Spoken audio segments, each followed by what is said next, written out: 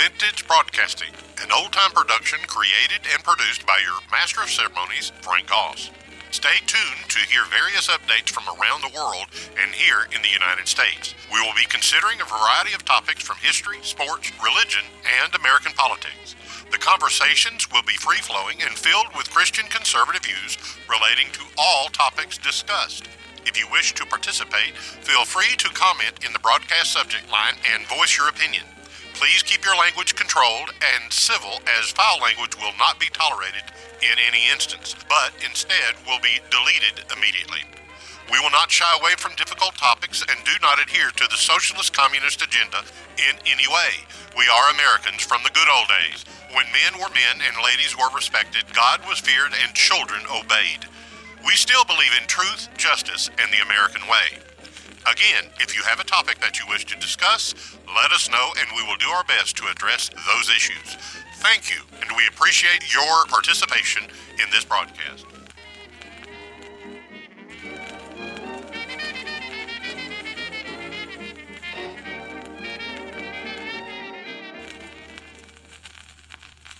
Episode 21, Barack Obama, a cultural Marxist. One man that we must consider is a man named Barack Hussein Obama. Most of us alive today obviously know who he is because he served as president for 2 terms, beginning in 2008 all the way through 2016. The early life of Barack Obama was a tragic one. He had no relationship with his father, and his mother more or less abandoned him when he was about 10 years old. He was raised primarily by his grandmother, Madeline Lee Payne Dunham. Madeline Lee Payne Dunham passed away on November 2nd, 2008, 2 days prior to Obama's first presidential election win. Obama has been cited as being incompetent as a president, particularly in regards to Obamacare. His attempt at nationalizing health care was what is deemed by many to have been an absolute bust. However, we must note that he was a disciple of Saul Alinsky and is considered to be a cultural Marxist following the ideas of Gramci and Alinsky. The amazing thing is that while he worked with the Acorn organization, he was a proud promoter of the socialist stance of the organization, yet when he ran for the White House, he denied his former associations with these guys, minimizing them. His relationship with Bill Ayers, who actually wrote his memoir, The Dreams of My Father, and his neighbor. And also he denied his relationship with Jeremiah Wright, the pastor he had sat under for 20 years. All of these men were Marxist. After leaving office, Obama left the nation with a hypersensitive society bent on embracing Marxism. Should we say thank you? Stanley Kurtz addressed the issue of his Marxist leanings in his book, Radical in Chief. He addressed how Obama was mentored by a communist named Frank. Frank, it was discovered, was Marshall Davis, a lifelong communist. In college, Obama sought out Marxist professors and studied under the guidance of these men. He attended in April of 1983 the Socialist Scholars Conference at Cooper Union in New York City. This conference brought together committed Marxists from all over the nation. This gathering was held to commemorate the 100th anniversary of the death of their beloved leader, Karl Marx. It was Obama's desire to bring Marxist socialism into American politics, but he did not wish to do this through violence. Gramsci methodology seemed to be the most fitting, and it was Gramsci and Saul Alinsky that he studied under and was impressed by. His effort at introducing a national health care program was quite deceptive and incorporated the means that were presented to him by Alinsky and Gramsci.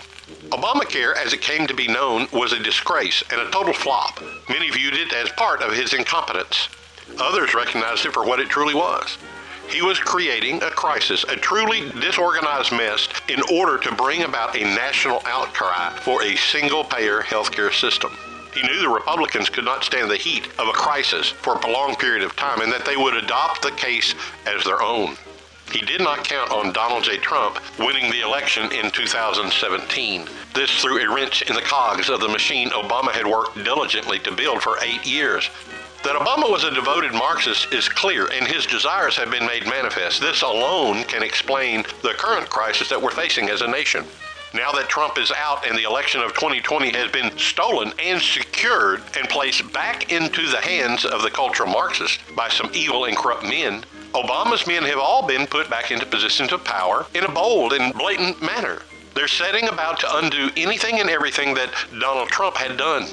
We are all just waiting right now to see how far the American people will allow this to go before they step in and say, we've had enough. Another member of the Communist Party who misrepresented herself to the American public was a lady named Betty Friedan. She taught us that she was truly a frustrated housewife who was tired of the monotony of being a Stepford wife and a happy homemaker, the American ideal of a marriage. She wanted to destroy this concept and bring in a new idea, one that she found great freedom in living. All this was a true misrepresentation of who she really was and how she really felt. She was truly a radical propagandist for the Communist Party USA and a staunch supporter of Joseph Stalin. These are not just conspiracy theories and notions. This came out in the late 70s as people began to look into her background, and even her husband brought this out. She did her best to help destroy the nuclear family of the United States and pushed hard for divorce and freedom within the marriage. She wanted to break down the nuclear family.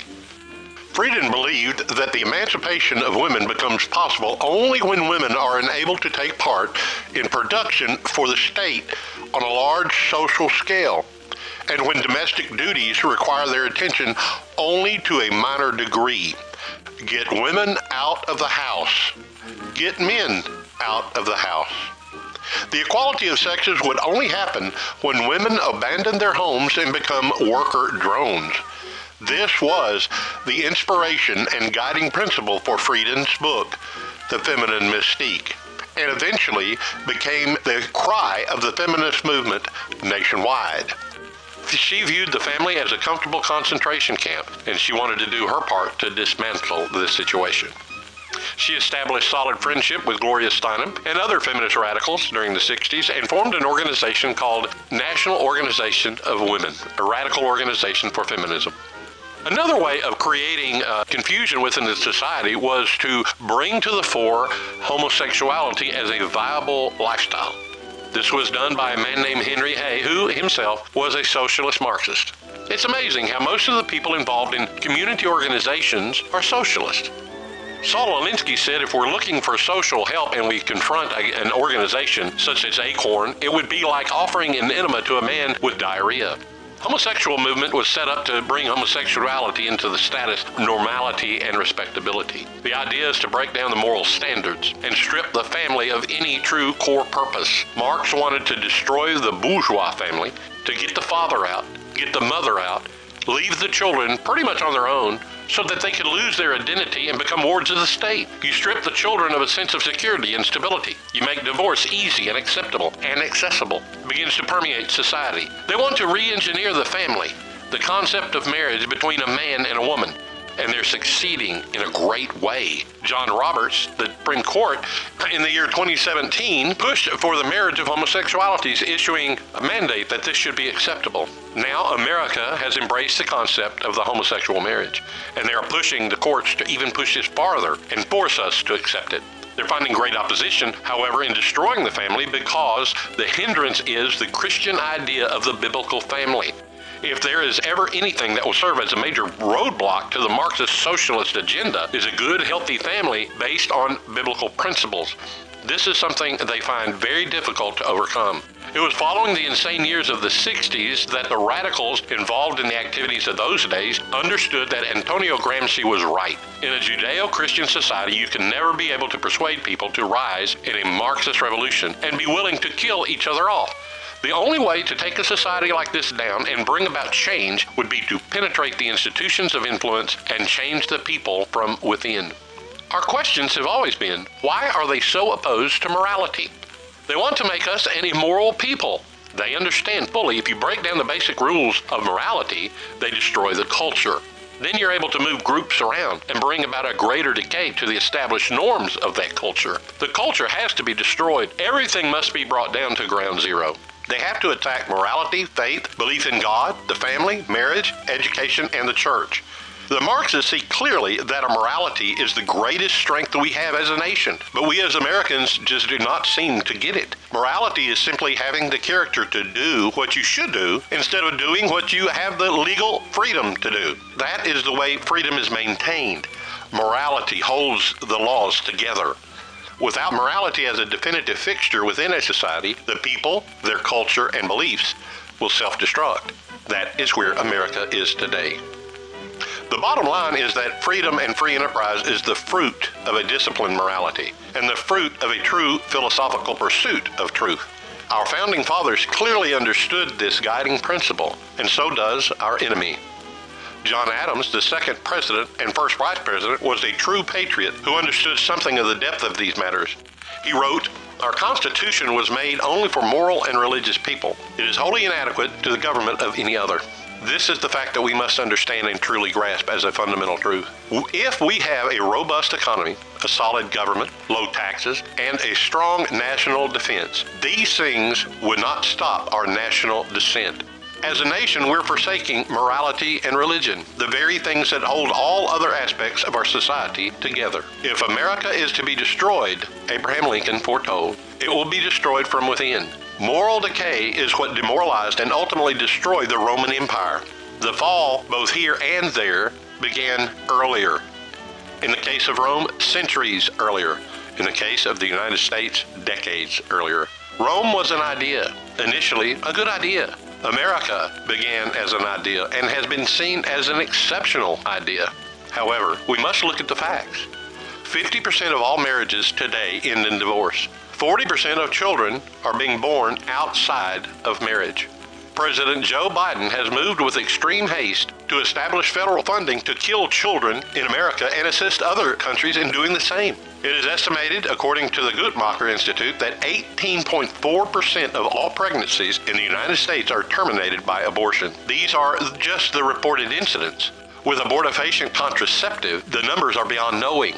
It is estimated that over 10 million Americans use this method. As Americans, our government is charging you, the American citizen, for federally funded abortions. You are having your part in the murder of millions of children annually. The government has even performed detailed studies that show the benefits of murdering the child is far better than allowing the child to be born based on a cost-plus analysis. The sanctity of life is only applicable if it becomes a political necessity. 19 million cases of sexually transmitted diseases are reported annually. As many as 25% of the children in the United States live in households without a father. Consequently, there is a father factor in nearly all social ills facing American society today, according to the United States Census Bureau. Our schools are teaching our children that there really is no right or wrong. It's all relative. They are also beginning in preschool to educate them according to the homosexual lifestyle, that Billy's father has a roommate. Between the years 2007 and 2018, the CDC reports that suicide among those aged 10 to 24 years have increased by 64% nationwide. 10% of Americans are struggling to afford food. The racial divide in America is wider than it has been in decades, beginning in 2008. Our society is falling apart right in front of us, whether we want to admit it or not. The truth is, righteousness exalts a nation, but sin is a disgrace to any people. The fact is that we, the majority, are being corralled as a people by the minority. The desires and intentions are not for our welfare and good as a nation. The minority is making decisions for the nation without the consent of the governed. They have bypassed the Constitution and are forcing us into accepting a fraudulent election and an anti-God agenda. They're ruling by fiat and decree, executive orders. Their direction is to bring Marxism to power and to subjugate the people to an authoritarian rule. For many, this is unimaginable and absolutely impossible. These are the ramblings of an extremist.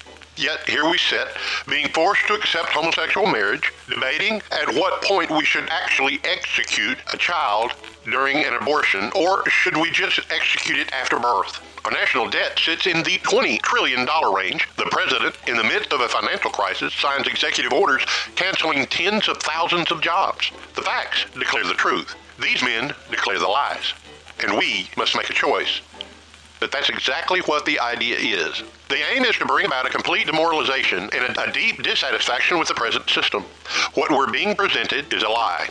The system, they say, is corrupt and broken. When we confess that and we say that, essentially they have won a major victory. From this system, we must recall a constitutional republic has risen.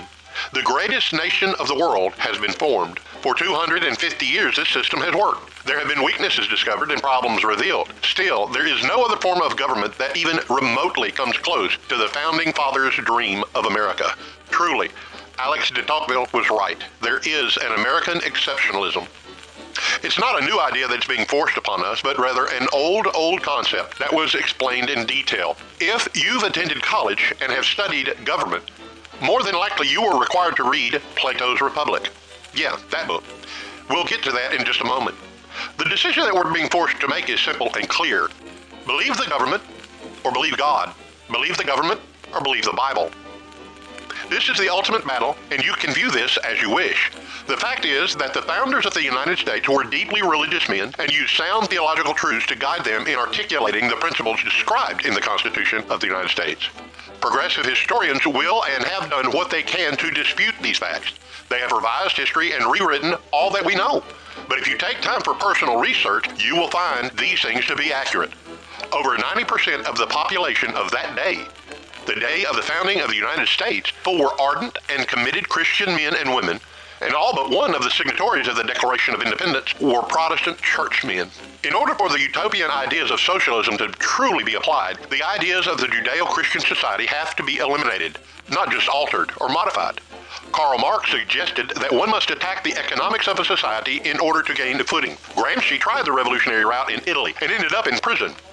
During his stay, he wrote thousands of pages expressing his views and came to the conclusion that Marx's ideas for change were good and admirable, but they could not be accomplished with open violence in a state where the Judeo-Christian ideas ruled. Rather than attack the economy, in his view, we must attack the culture. Thus came cultural Marxism. Gramsci's conclusions were embraced by Alinsky and then by Barack Obama. Some like to say that Barack Obama was a Christian, and I have read the same information that you have. Examine, if you will, the belief system of his beloved pastor, Jeremiah Wright. Pastor Wright was a Marxist and heavily involved in the social justice movement in Chicago. It was Jeremiah Wright who preached "Goddamn America." Understanding Marxist ideology, one cannot deny that Karl Marx denied Christianity and despised the church. He wished to see it destroyed.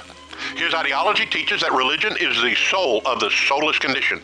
His impact on Western Christianity has been far more substantial than many realize. The idea is to bring confusion and attrition and usually suppression of religion. One shame we at Vintage Broadcasting find to be prevalent is that many pastors pay little to no attention to these matters. They have no concept of the creeping fog that has engulfed our schools, universities, and the minds of our corporations.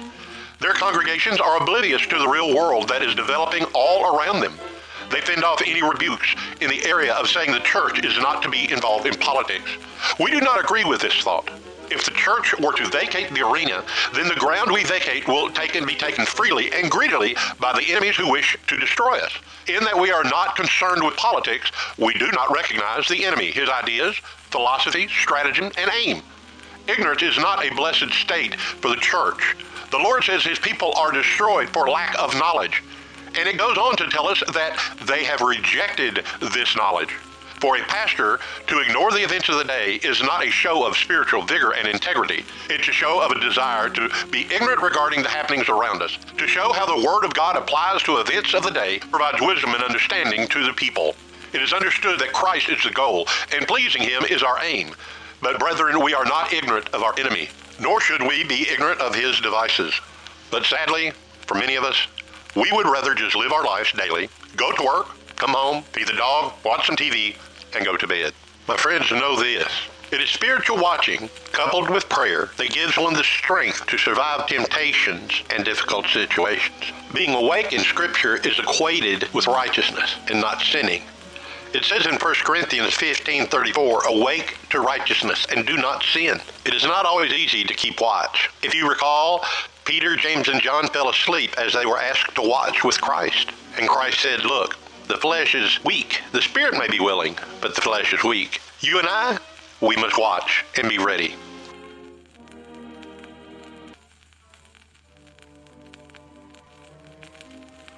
Thank you for listening to Vintage Broadcasting Series number 1, The Great Reset.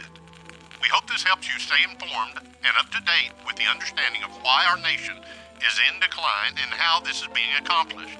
The ultimate goal is to introduce you to the Lord Jesus Christ and to explain how He has made a way for us to be freed from sin and its consequences and to give to us eternal life.